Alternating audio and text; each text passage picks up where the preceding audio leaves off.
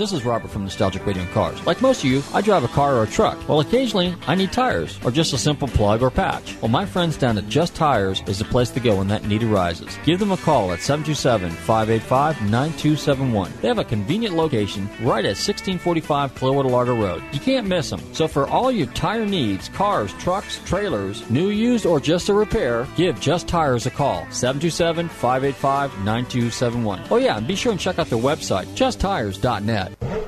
Do you ever feel the need for speed? Well, experience the thrill of indoor karting at Tampa Bay Grand Prix, located at 12350 Automobile Boulevard in Clearwater. Call 727-527-8464. They have state-of-the-art electric karts racing around a quarter-mile road circuit. Bring your family, friends, and teammates for some speed, fun, and competition at Tampa Bay Grand Prix Indoor Karting Facility. Call 727-527-8464. Visit their website at tampabaygp.com. Quiet, numbskulls. I'm broadcasting. Excuse me, sir. Yes. It's the bat phone. To the bat balls. To the Batmobile. And that's the truth. I can't believe I ate that whole thing. You ate it, Ralph. I can't believe I ate that whole thing. No, Ralph, I ate it. I can't believe I ate that whole thing. Take 2 Alka-Seltzer. Alka-Seltzer neutralizes all the acid your stomach has churned out. For your upset stomach and headache, take Alka-Seltzer and feel better fast. Did you drink your Alka-Seltzer? The whole thing.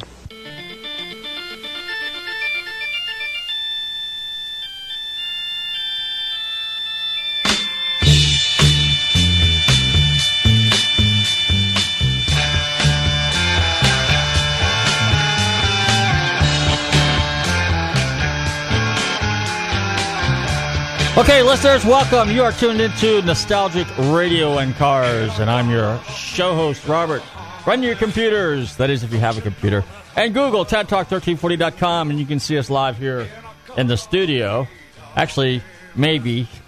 How you doing, Cedric? I'm doing all right. How are we doing with the video there? We know we have audio. Yeah, I'm pulling the video up. You're pulling the video up. Yeah. Okay, but there anyway. it is. You're, there you are. There I am. Am I smiling? Look at my happy face. Anyway, visit our website, GulfstreamMotorsports.com.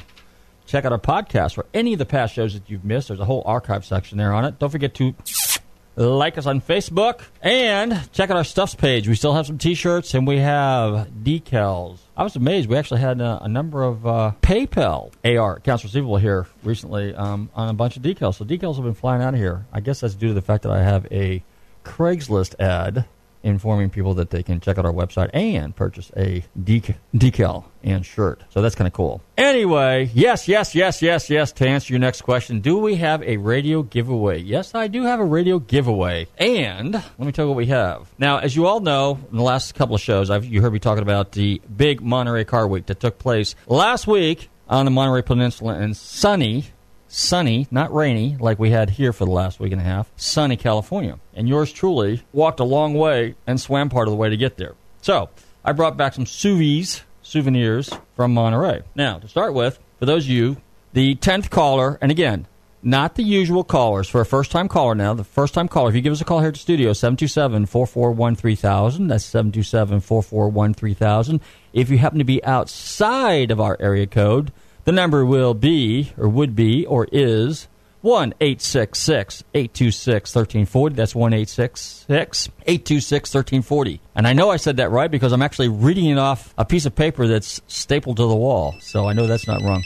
Here we go. Phone calls are ringing already. But anyway, so here's what I have. I know not everybody has a Mercedes-Benz, but I walked into the local Mercedes-Benz dealership in Monterey, and in the old days it was called Stahl, S-T-H-L, which is German for steel. Stahl is supposedly acknowledged as one of the oldest Mercedes-Benz dealerships in the country. So he was one of the first franchise dealers. And if you remember your history, Max Hoffman was the importer of Mercedes-Benz back in the 50s. He's also responsible for the development of the 190 SL Mercedes, which they introduced for the U.S. market, and, of course, the Porsche Speedster, which they also introduced for the American market. And the reason they did that is because the 300 SL Gullwing was the predominant sports car at the time, and they needed something a little bit more affordable to get people interested in Mercedes-Benzes and, build the mark. So the 190 SL looked a little bit like a 300 SL. It was kind of a baby version. The only drawback was it had a little anemic four-cylinder engine in it. And then, of course, Porsche had their Cabriolets, their Carreras, and their cool coupes and all the other stuff, but they needed kind of an entry-level car. And they came out with based on the advice of Max Hoffman, they came out with the Speedster, which was kind of a cut-rate 356. And it had, cheap, cheesy seats,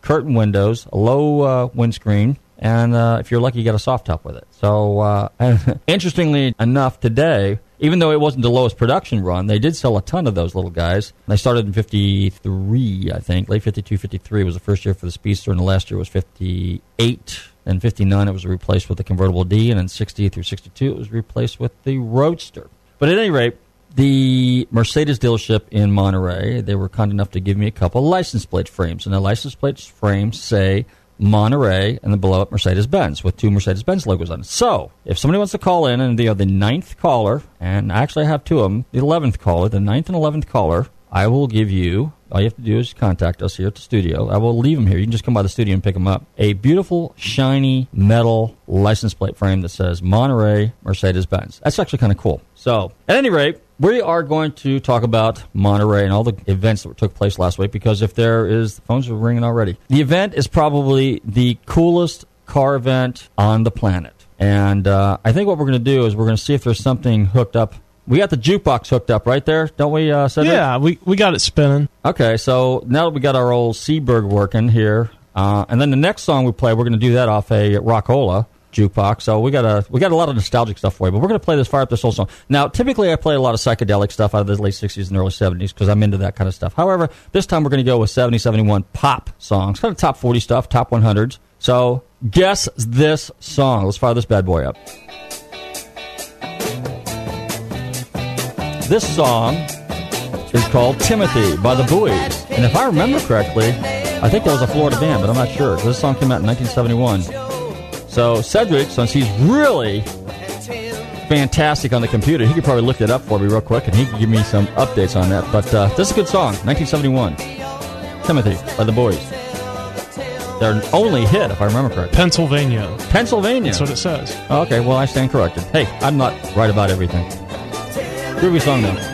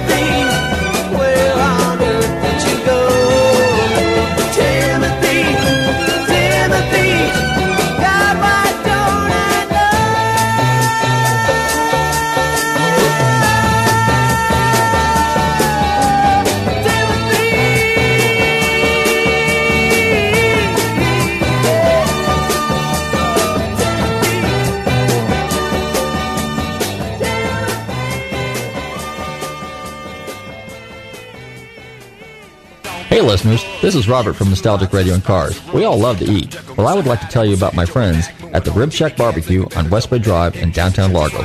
Their menu offers family-sized takeout dinners like delicious ribs, chicken, beef, and pork, or sit-down barbecue dinners, sandwiches, and even desserts. They will also cater your party. Everything is barbecued fresh using real oak for that great smoky flavor. So visit my friends Corey, Jed, and Kurt at the Rib Shack Barbecue in downtown Largo, 600 West Bay Drive, or call them for a takeout order at 727-501-9090. That's 727-501-9090. They truly have the best smoking barbecue in town. Oh, and be sure and check out their great barbecue sauce. That's the Rib Shack Barbecue in downtown Largo, 727-501-9090. And tell them Robert from Nostalgic Radio and Cars sent you. My name's Roger. Sir, may I be of some help? That's funny. My name's Roger. Two Rogers don't make a right. Roger, I have a problem. Yes. I've been in L.A. for 3 months now. I have money, I have taste. But I'm not on anybody's A-list, and Saturday night is the loneliest night of the week for me. Well, a Ferrari would certainly change that. Perhaps. But you know, this is the one. Yes. I saw 3 of these parked outside the local Starbucks this morning, which tells me only one thing. There's too many self-indulgent wieners in this city with too much bloody money. Now, if I was driving a 1967 275 GTB 4Cam, You would not be a self-indulgent wiener, sir. You would be a connoisseur. Precisely. Champagne would fall from the heavens, doors would open, velvet ropes would part. I don't have one here. However, I do have one in the warehouse. Superb. What else do you have in the warehouse? Hello, this is Mark Muller with the History Channel's new series, God, Guns, and Automobiles. Hey, tune into Nostalgic Radio and Cars. These guys rock.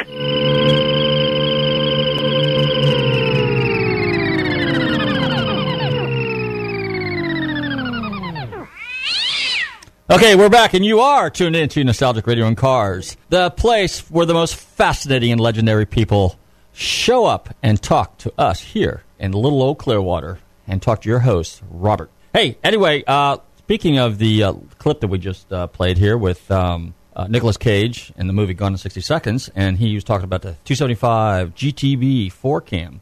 Let me tell you a little bit about some of the cars that were at the auction. At Gooding, they had 2 of those cars. At RM, they had 1, and it was called a Nart Spider. Now, a Nart Spider, if any of you guys are familiar with Ferrari at all, Luigi Chinetti was the importer for Ferrari of North America. And basically, that's NART stands for North American Racing Team, and that was Luigi Cinetti's racing team that sponsored a lot of the race cars, Ferrari race cars, that raced during the 60s and 70s. And a NART Spider is basically a 275 coupe, or it could have been a Daytona coupe, or it could have been any coupe for that matter. And the term NART is used because he sent those cars back to the factory, and what they did is they took a coupe and they converted it to a convertible. Hence, in Italian terms, all convertibles are not referred to as cabriolets like they are in Germany and France and England. They are referred to as spiders. So if you have a Fiat Spider, it's a convertible. If you have a Ferrari Spider, it's a convertible. If you have an Alfa Romeo Spider, it's a convertible, and so on. So all your Italian cars, basically, that are drop tops are spiders. Well, anyway, this car was projected to fetch somewhere around 17 million. It started out at 7, then it went to 12, then it went to 15. Then they were talking 17 million. And we had a media conference at Russo and Steel with my friend Drew Alcazar. And Drew had a spectacular auction, by the way, Russo and Steel. So go online and check it out. Check out the results. Really cool stuff. And he said that during the media conference that number might very well have a 2 in it. So the question was whether the 2 as in 12 from 17, or was it a 2 as in 27? Well, strangely enough, the car brought $27 million. It's mind-boggling, because a normal 375 GTB, probably $1 million, $1.5 million car for a coupe, an alloy-bodied car, maybe a $500,000 to $1 million on top of that. If it's there's 2-cam versions, which are the early cars, and there's 4-cam versions with the hump on the hood. Those are the later ones. They bring a premium too. So I guess, and then at Goodings, they had one that was in the just under $10 million. So it's kind of mind-boggling to put these numbers in perspective. And because for the average guy, we're thinking, $20, $30, $40, $50,000 for a muscle car or a sports car or something like that. That's a ton of money. But when you get into the game where these guys play, it is mind-boggling. $27 million, I think, was the record at that particular weekend as far as cars sold. Now, I think it was a couple months ago, they had it was an ex-Mercedes racing car, and that Mercedes racing car fetched somewhere around $29 million. That was supposedly one of the highest paid cars. There was a Ferrari 250 GTO, and it was valued at $35 million. So the numbers are getting mind-boggling. But when you put it in terms of the guys that are buying these cars, like they're billionaires. So to a billionaire, what's $10 million, $20 million, $30 million? It's no different than a guy that's got $1 million and he spends $40,000, $50,000, $60,000 on a car, or a guy that's got $100,000 in his pocket and he spends $4,000, $5,000, or $6,000 or $7,000 on a car, or the guy that's got $1,000 in his pocket and $10 is a lot of money. So and probably the part that was most amazing is the amount of people that were there. There was no walking room. I mean, it was jam-packed. All three high-end auctions. So you had RM, Gooding, and Bonhams, and they all brought record numbers. They all brought record numbers in terms of cars, all brought record numbers in terms of sales, all brought record numbers in terms of participation and people sitting in the audience. So it was crazy. Probably the wildest car that I saw there that nobody could explain, but if any of you guys are familiar with a Fiat Jolly basically is a little Fiat 600, late 50s, early 60s model. Actually, they built them into their early 70s, I believe, as well. And that car brought $130,000. Now, a Fiat 600 on its best day, really cool one, 12, 15, 20 if you're really crazy. And what a Jolly is basically a Fiat 600, and they hacked the roof off of it, and they put a little canopy on top and put some basket weave seats in it, and they sent it down to the islands. And if you were in the Bahamas or the Virgin Islands or Bermuda or someplace like that, or in the Canary Islands, it was like a little shuttle car. So, but $130,000. Crazy stuff. They had and every auction, regardless of whether it was Meekums, regardless of whether it was Gooding, regardless of whether it was RM, regardless of whether it was Russo and Steele or Bonhams, every one of them set records and had one or two cars there that brought unbelievable, and in my opinion, unexplainable numbers. Because there's a lot of us that are car guys that we participate in a lot of these events. We're there for silent observers, or we write, or we talk about them, or something like that. And there's just no explanation to it. So, but keep in mind, Monterey Car Week is an unusual event that takes place in probably obviously the richest area of the country. And probably one of the coolest areas. It really was.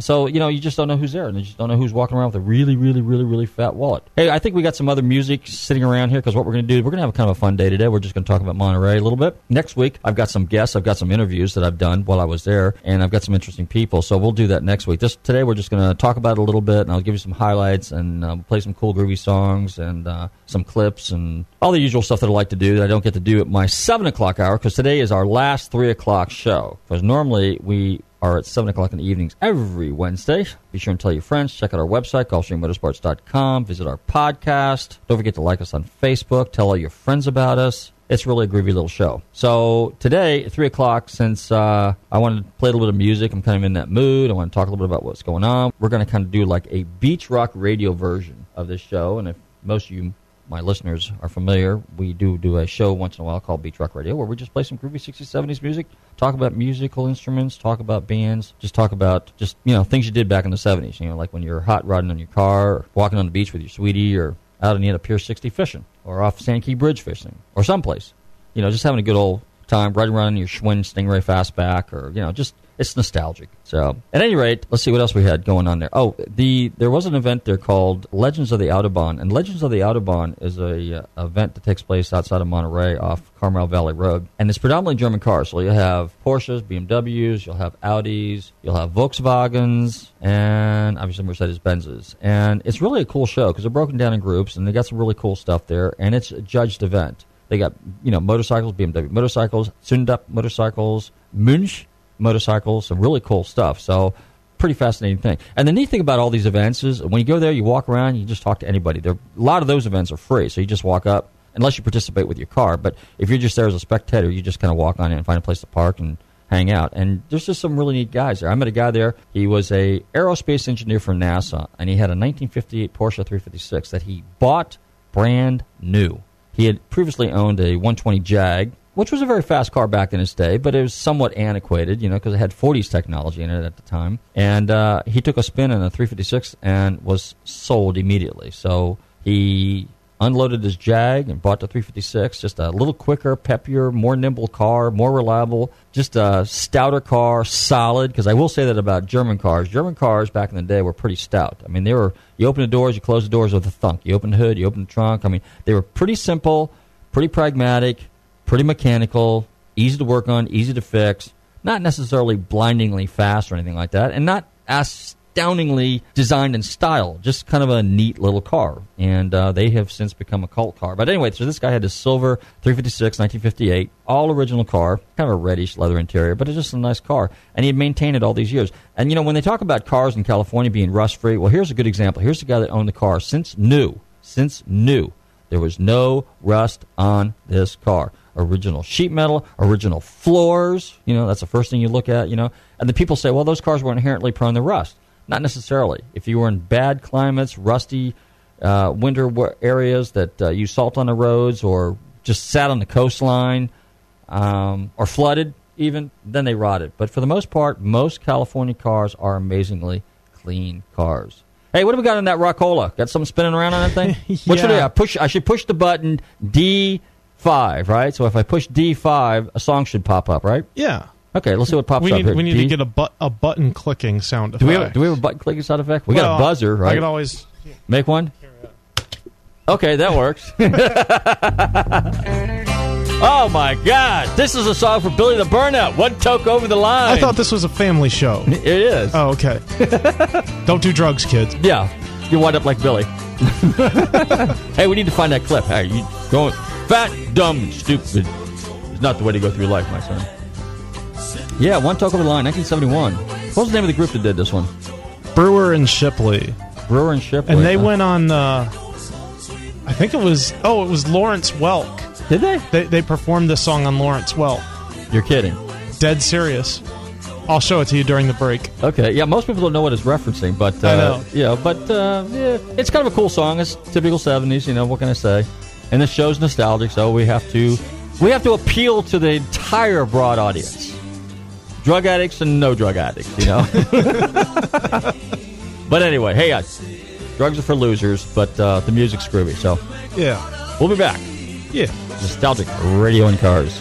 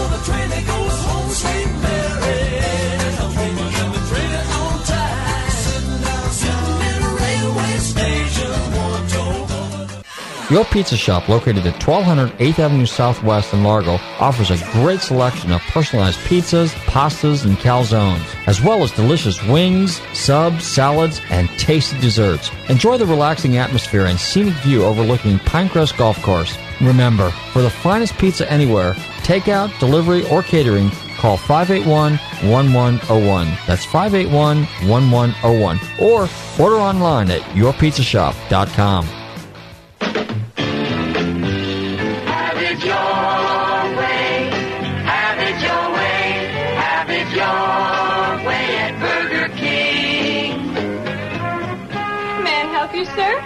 Whoppers, 2 Whopper Juniors, and 4 Coca-Cola. And would I have to wait long if you made 1 Whopper with no pickle and no lettuce? No, sir. Hold the pickle, hold the lettuce. Special orders don't upset us. All we ask is that you let us serve it your way. Oh, well, in that case, could I have the other Whopper with extra ketchup? Sure. We can serve your rolled beef Whopper fresh with everything on topper. Any way you think is proper, have it your way. Now, that's the way to do things. Our way. Have it your way. Have it your way at Burger King. Burger King.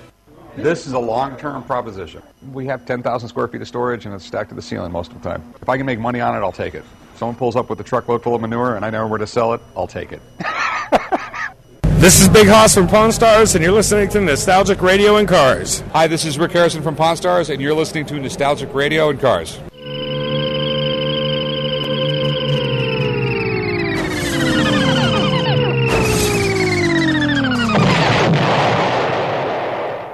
We're back, and you're listening to Nostalgic Radio and Cars. Anyway, hey, I'm telling everybody about all this cool stuff that takes place during Monterey Car Week out in the Monterey Peninsula. I just got done talking about the legends of motorsports, or excuse me, the legends of the Autobahn, which is all the cool, really cool German cars, and the guy with the original owner, Porsche guy. Pretty neat stuff. In fact, there was another guy there that I met, and his name was Jerry. He was from San Diego. He had a 1968 Mercedes 280 SL. Red car, black MB Tex, they call it. It's leather, it's Mercedes leather, and if it's not, it's they don't call it vinyl, they call it MB Tex, T-E-X.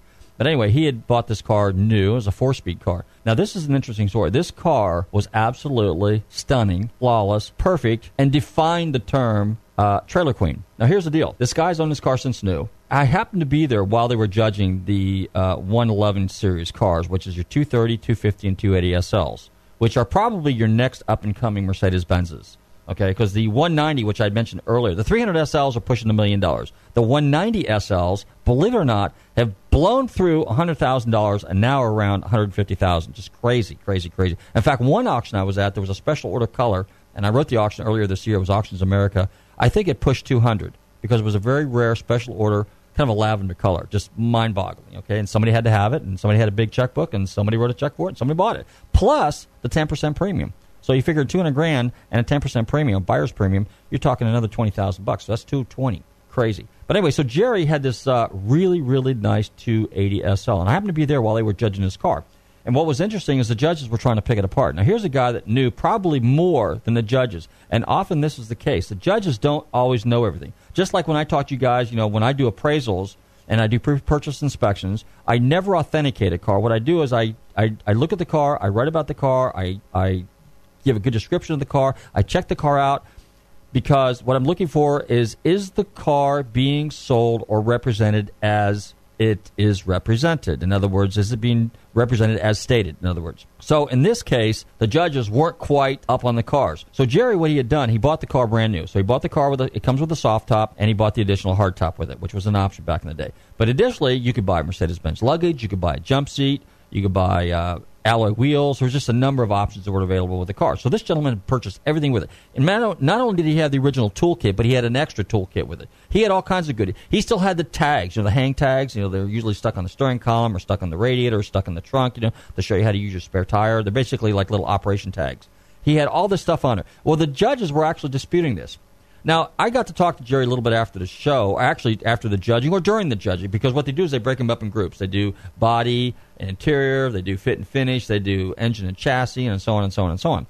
And then what they do is they all get better, and they they count the scores up, and then basically you are judged based on those. Now, in a normal concourse, you start with 100 points, and then they start docking. That would be at a concourse, let's say, like Pebble Beach or Amelia Island. Now, this particular event, actually, I don't know how they do theirs. I didn't really ask. But I do know that they break it up in groups, which is typically how they do it anyway. But nonetheless, Jerry bought this car new. Now, Jerry had owned this car and drove it religiously for about 4 or 5 years. And then one day he decided to park the car and drive a little bit newer Mercedes-Benz. And in talking with him, I found out that he had a number of 300 SLs, Gullwings, Roadsters. He had owned a bunch of Mercedes-Benzes. So he was a diehard, committed Mercedes-Benz guy. And I asked him, I said, the car is absolutely stunning. I said, do you drive the car much? He says, no. I said, really, why not? He says, because what I did is I set my goals to totally restore this car to new. Well, the car was over-restored. It was too new. It was too perfect. But he did an excellent job on it. Obviously, he used base coat, clear coat, which is the paint they use today. Back in the old days, it was single-stage paint. But nonetheless, the car was absolutely flawless. But he replaced every piece of chrome on that car with NOS parts. I mean, new bumpers, new trim, new this, new that, weather stripping, the whole 9 yards. All original sheet metal. Engine was completely rebuilt. Car was completely disassembled. Everything was reconditioned on the car. It looked brand new. It was too nice to drive. So I asked him, I said, well, let me ask you a question. How much do you have in this car? I mean, if you had to put a value on this car, he says, oh, this car's worth a lot of money. Or I have way more in it than probably what it's worth. However, having said that, there's a company out there called Mercedes-Benz Classic, and they're affiliated with Mercedes-Benz. And I guess the record on a Pagoda roof car, which is what we refer to those, the 113 cars or Pagoda top cars, is somewhere over $200,000. That's mind-boggling. That just boggles my mind, because the real money on those cars is probably 50, 60 grand for a real nice driver, you know, and I'm pushing it at that. I'm not comfortable saying that number, but I've seen him bring close to 100. So it's kind of like, geez, who's standing there with the checkbook again? But this guy told me that he had over $300,000 in this car. Just a mind-boggling amount of money in a car that's probably worth, let's just say on its best day, maybe 100. Let's say 150,000. So he's got twice what it's worth in the car. Needless to say, Jerry successfully won Best of Show. He had to. He had a red car, and it was perfectly restored. And it really, truly was the nicest car there. He knew the most about his car. He knew every detail. He was involved in the restoration from start to finish. An incredible, incredible job. Hey, what do we got in that Seaberg? We got something spinning around again? This is one of my favorite songs. This is one of your favorite songs? This is one of my favorite songs. Uh-oh. No, it's wait, it's one of the ones you picked. It's one of the ones I picked? Yeah. Okay, let me see. Play a little bit of it. Oh, Amos Moses. This is a cool song by Jerry Reed. This song was popular when I moved to Florida in 1971. We'll enjoy this. Here comes Amos. We'll be right back. Tune in to Nostalgic Radio and Cars. For living, it just knock 'em in the head with a stomp. The Louisiana law gon' get you, Amos. It ain't legal hunting alligator down in the swamp, boy. Now everybody blamed his old man for making him mean as a snake. When Amos Moses was a boy, his daddy would use him for alligator bait. Tie a rope around his waist and throw him in the swamp. Alligator bait in the Louisiana bayou. About 45 minutes southeast of Thibodaux, Louisiana, lived a man called Doc Millsap and his pretty wife Hannah. Well, they raised up a son that could eat up his weight in groceries. Named him after a man of the cloth. Called him Amos Moses. Yeah. Now all the folks around South Louisiana said Amos was a hell of a man. He could trap the biggest, the meanest alligator and just use one hand. That's all he got left, called alligator bit it. Left arm gone clean up to the elbow. Well, the sheriff got wind that Amos was in the swamp trapping alligator skin. So he stuck in the swamp, gonna get the boy, but he never come out again. Well, I wonder where the Louisiana sheriff went to. Well, you can so get lost in the Louisiana bayou. About 45 minutes southeast of Thibodaux, Louisiana, lived a cat called Doc Millsap and his pretty wife Hannah. Well, they raised up a son that could eat up his weight in groceries. Named him after a man of the cloth. Called him Amos Moses. Sit down on him, Amos. Make it count, son. About 45 minutes southeast of Thibodaux, Louisiana. Now, here comes Big Bruiser with light flashing. There's the wreck. That Big Bruiser up to it. This lever puts the power winch into action. And Big Bruiser does it again. Comes with jack, tools, fender, and spare tire to repair the wreck. Pickup truck included, too. Get battery-powered Big Bruiser by Mark. Hey, this is Wayne Carini from Chasing Classic Cars, and you're listening to Nostalgic Radio and Cars. Harvey, want anything special for your birthday? Just a decent cup of coffee. You're kidding. I'm serious. Honey, your coffee's undrinkable. It's pretty harsh. Well, so's your coffee. You know, the girls down at the office make better coffee on their hot plates. And he didn't even kiss me goodbye. You know, if I could just make a decent cup of coffee, I could relax. So, relax. Why don't you try Instant Folgers? Tastes good as fresh pert. Good as fresh pert? I'll surprise Harvey for his birthday tonight. Hey, great coffee. It's Instant Folgers. Doesn't it taste good as fresh perked? Better. Better than those girls make at the office? Honey, their coffee can't hold a candle to yours. Instant Folgers taste good as fresh perked. Try it. Hey, you're tuned into Nostalgic Radio Cars. Cedric's laughing. That's really funny. You know what? It's just very, very strange, you know. Sometimes I wonder what it would be like to live in the 50s, you know. Like, instead, it was kind of a simpler time. It really was. I mean, look at how significant. I mean, look at the implication during the commercial. I get slapped. I'd be like, yeah, the coffee that Lola makes at work is much better. Oh, smack.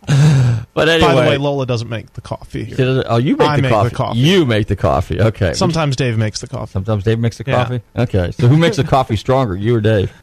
Who knows? We got to get some cream. Dave probably. Dave probably does? Yeah, we got to get some more creamer. Yeah, we got to get some more creamer. Anyway, hey, you're tuned into Nostalgic Radio and Cars. We were just talking about the Folgers commercial. But while we're talking about coffee, let's see, what day was it? I think it was Saturday morning. Saturday or Friday, whatever it was, we were there. And out at Pebble Beach at the Lodge, they had the Infinity Breakfast for the media guys. Now, and of course, they were serving coffee. I'm not sure whether it was Folgers or not, but they had bacon and eggs, and they had kind of quiche, and they had scrambled eggs, and they had fruits and nuts and muffins and just all kinds of stuff there. So it was pretty cool.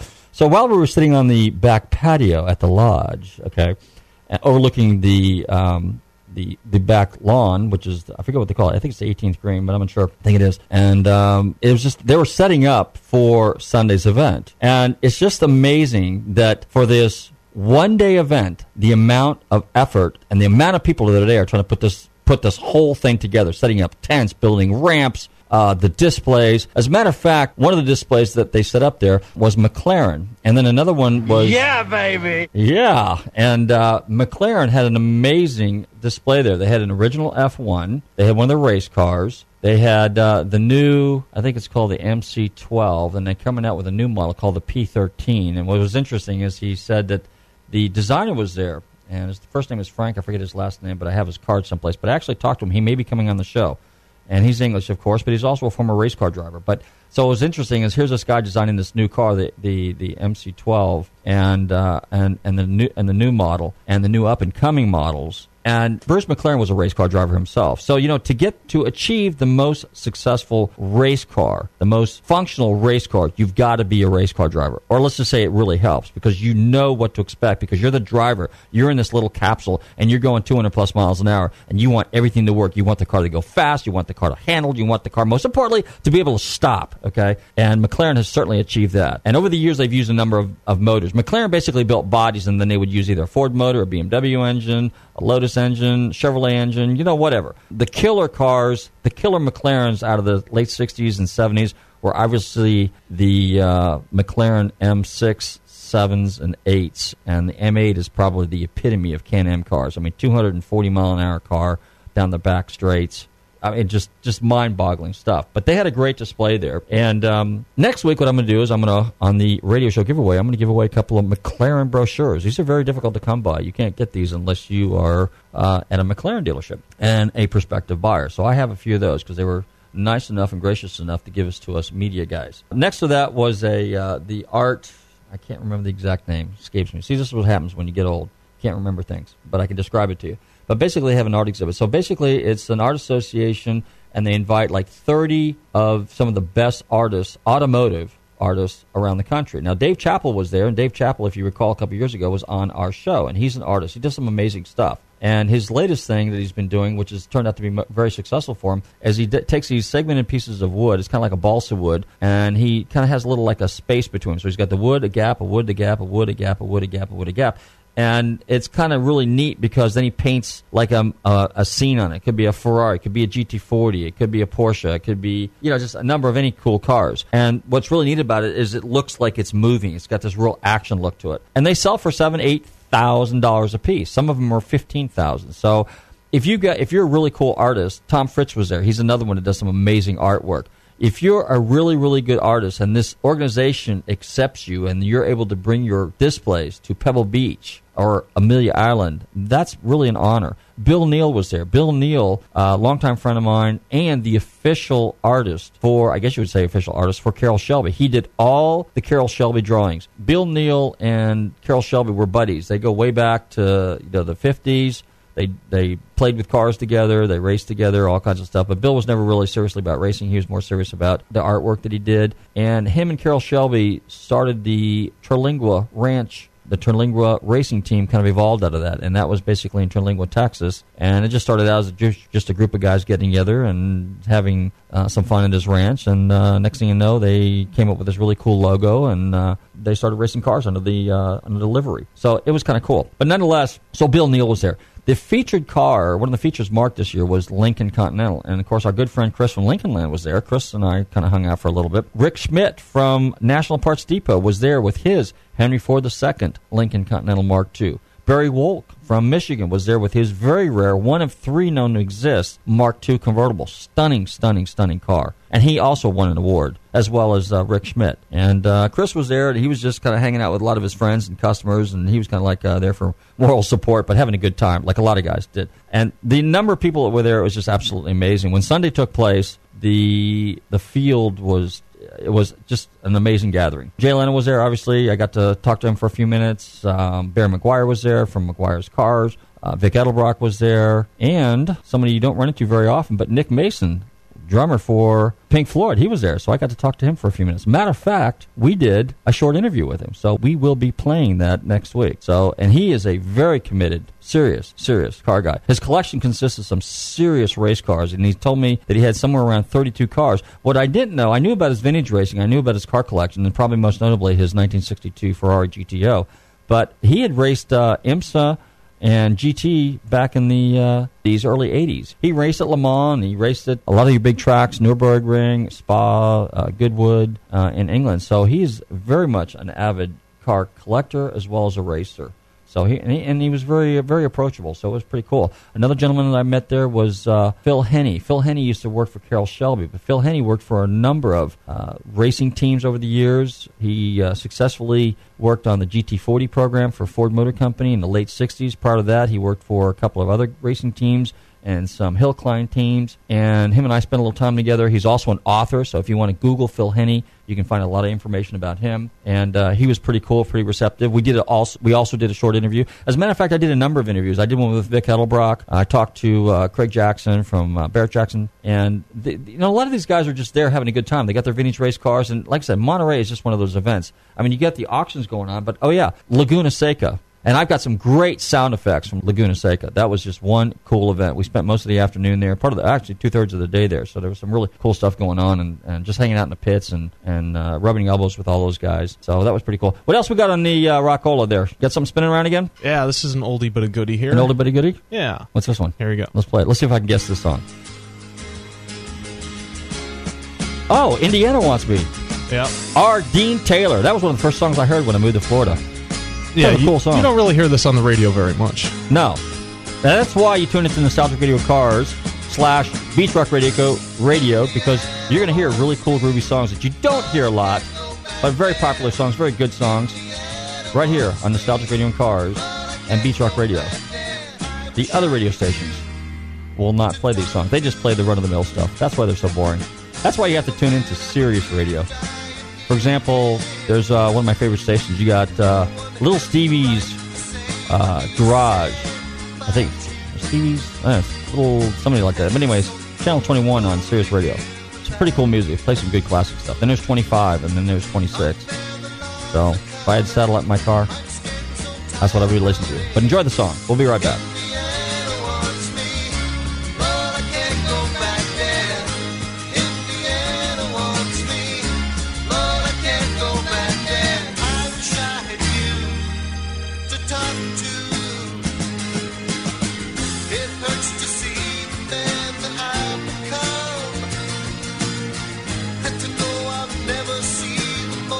Sunshine on the land.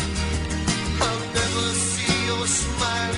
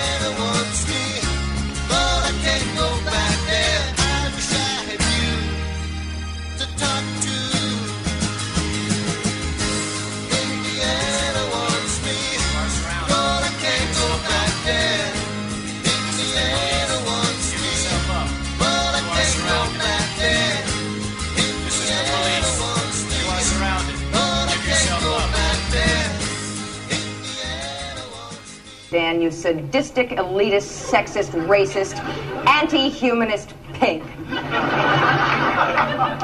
Jane, you ignorant, misguided slut. Once again, you missed the point entirely. Hey guys, this is Courtney Hansen from Spike TV, and you're listening to Nostalgic Radio and Cars. Thank you, Courtney. We're back, and you're tuned in too, like she said, Nostalgic Radio and Cars. But anyway, so let's see what else was there going on there. Oh yeah, so the Laguna Seca was actually pretty fun.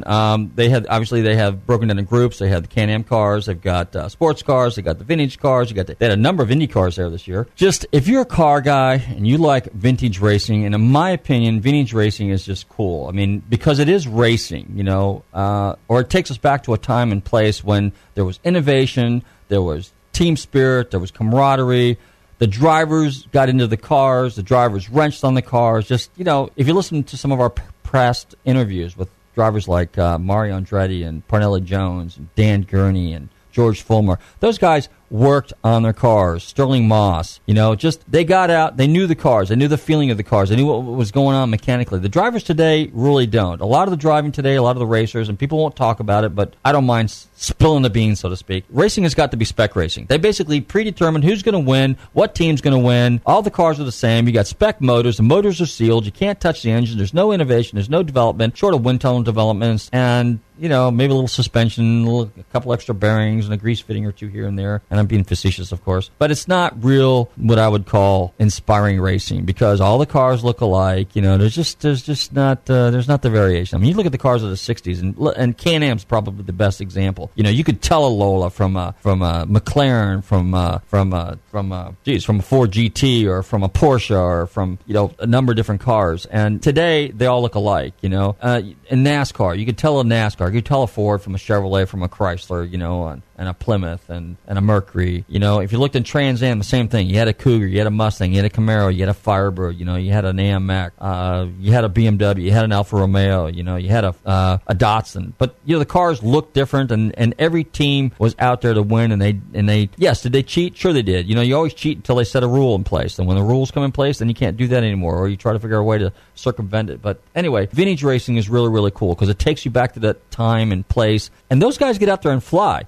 I was on pit row, and that's right there on the just coming off the last turn at Laguna Seca, and there's the walkover bridge, and just on the walkover bridge is a clock, and there's also a speedometer there, I guess, or calibrator. And every time the cars would run underneath there, you could see the Can-Am cars. When the Can-Am cars were running through there, they were running about 126 to 135 miles an hour. When the Trans Am cars were running through there, they were running about 112 to about 119, almost 120 miles an hour coming off the turn and then hitting the straightaway. You could see the real fast cars. When the little Millers and the Indy cars were going through there, you know, they were hitting, you know, 75, 80 miles an hour. So you can just see the gradual progression in racing and speed and the evolution of the cars. And that's the other thing that's really neat about vintage racing. You can actually see, you know, like a 1913 Mercer, you know, and then you come up here and you got a 1972 McLaren or a Lola or a Shadow or something like that. Just really, really cool cars. You know, and you can just see the evolution. The Indy cars, you know, how the open wheel cars evolved and became more aerodynamic and safer over the years. Just really interesting, historical, significant evolutions in the racing world. You know, today you can see it, you know it's there, and obviously racing's more safer, and but it's not as and there's a huge following. You know, you got GT racing, you got touring racing, you got open wheel cars. As a matter of fact, I was up at Sears Point. Just nosing around up there, and IndyCar's going there this weekend. And Sears Point is what it was called back in the late 60s when it was started, and then it's had a number of owners, and then it changed to Infineon there for a while, and now finally the new owners decided to revert back to a name that's somewhat historic, but they refer to it as Sonoma. And we, even though it was Sears Point Raceway, we often referred to it as Sonoma Raceway, but now it's Sonoma Raceway, which is a lot better than Infineon. As a matter of fact, Laguna Seca's got Mazda in front of it. Even though I'm a Ford guy and Ford owns part of Mazda, I wish it was just strictly Laguna Seca. It's kind of like, can you imagine Sebring if it said Chevrolet, General Motors, Sebring? That wouldn't sound right. Or the same thing with Daytona, you know? I mean, if you put in it's kind of like the stadium, you know, it's Raymond James Stadium, or it's, you know, Hooligans Stadium or something like that. Call it what it is. It's Tampa Bay Stadium or it's a St. Petersburg Stadium. Just leave it what it is so people can recognize the name and geographically right where it's at. So Sears Point is a historic name. Everybody knows that Sears Point is in that little area up there in that little corner. Laguna Seca has been there since the 60s. As a matter of fact, Laguna Seca came into inception in the late 50s, actually, because it used to be the Pebble Beach road races, and it was just like a 2-mile course around Pebble Beach, around the lodge and up around those little windy roads. And I think the first race took place somewhere in 1955, and there was a bad crash in 57, and then they moved the track out to the valley, Carmel Valley there, or towards Salinas, and that's called Laguna Seca now. Anyway, I just got the thumbs up or finger up, I should say. Wasn't the middle finger, was it? But anyway, it was a finger on a number of on a hand, and it said that we have 1 minute left. So I guess in saying that, I want to tell everybody out there, please tune into Nostalgic Radio and Cars every week for the most fascinating and legendary names in motorsports, and some really cool cars talk, some cool music, some neat vintage commercials, movie clips, things of that nature. Be sure and check out our website, GulfstreamMotorsports.com. Don't forget to check out our podcast. Like us on Facebook. And we're going to be here next week at 7 p.m. Right, Cedric? Hang I think on. next week we're 7 p.m. Yeah, I guess we would be. Anyway, so... and on that note, I want everybody to stay safe. Wait a minute. Stay safe. Drive carefully. Hang on. No. There's a baseball game next Wednesday. Is there a baseball game next Wednesday? I swear to you. No way. You mean we're at 3 o'clock next week again? We're on at 3 o'clock next week. All right. Well, same bad time, same bad channel. And how much time we got left? 1 minute? Sure? 1 minute? Yeah, sure. Why not? Okay. Well, anyway, hey, this is our sign-off song. Next week, I'll be talking more about Pebble Beach. In fact, hopefully over the weekend, I'll get some of my stuff edited, and I'll have some interviews for you. We'll have another giveaway. Be sure to tell your friends again. Tune into Nostalgic Radio and Cars every week. Check out our podcast. Check out our website for all the information, dates, events, and all kinds of cool car stuff coming on. Everybody stay safe, drive carefully, love your family, and we'll see you at some of the car shows. We chased our pleasures here, dug our treasures there. I can't still recall the time we cried. Bring on new to the other side. Bring on new to the other side.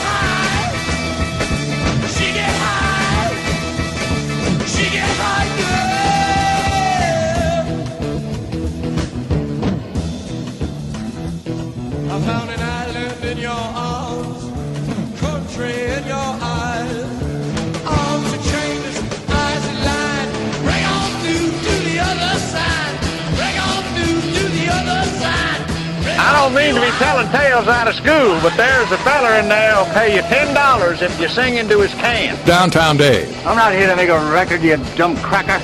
It broadcast me out on the radio. WTAN, Clearwater, Tampa Bay.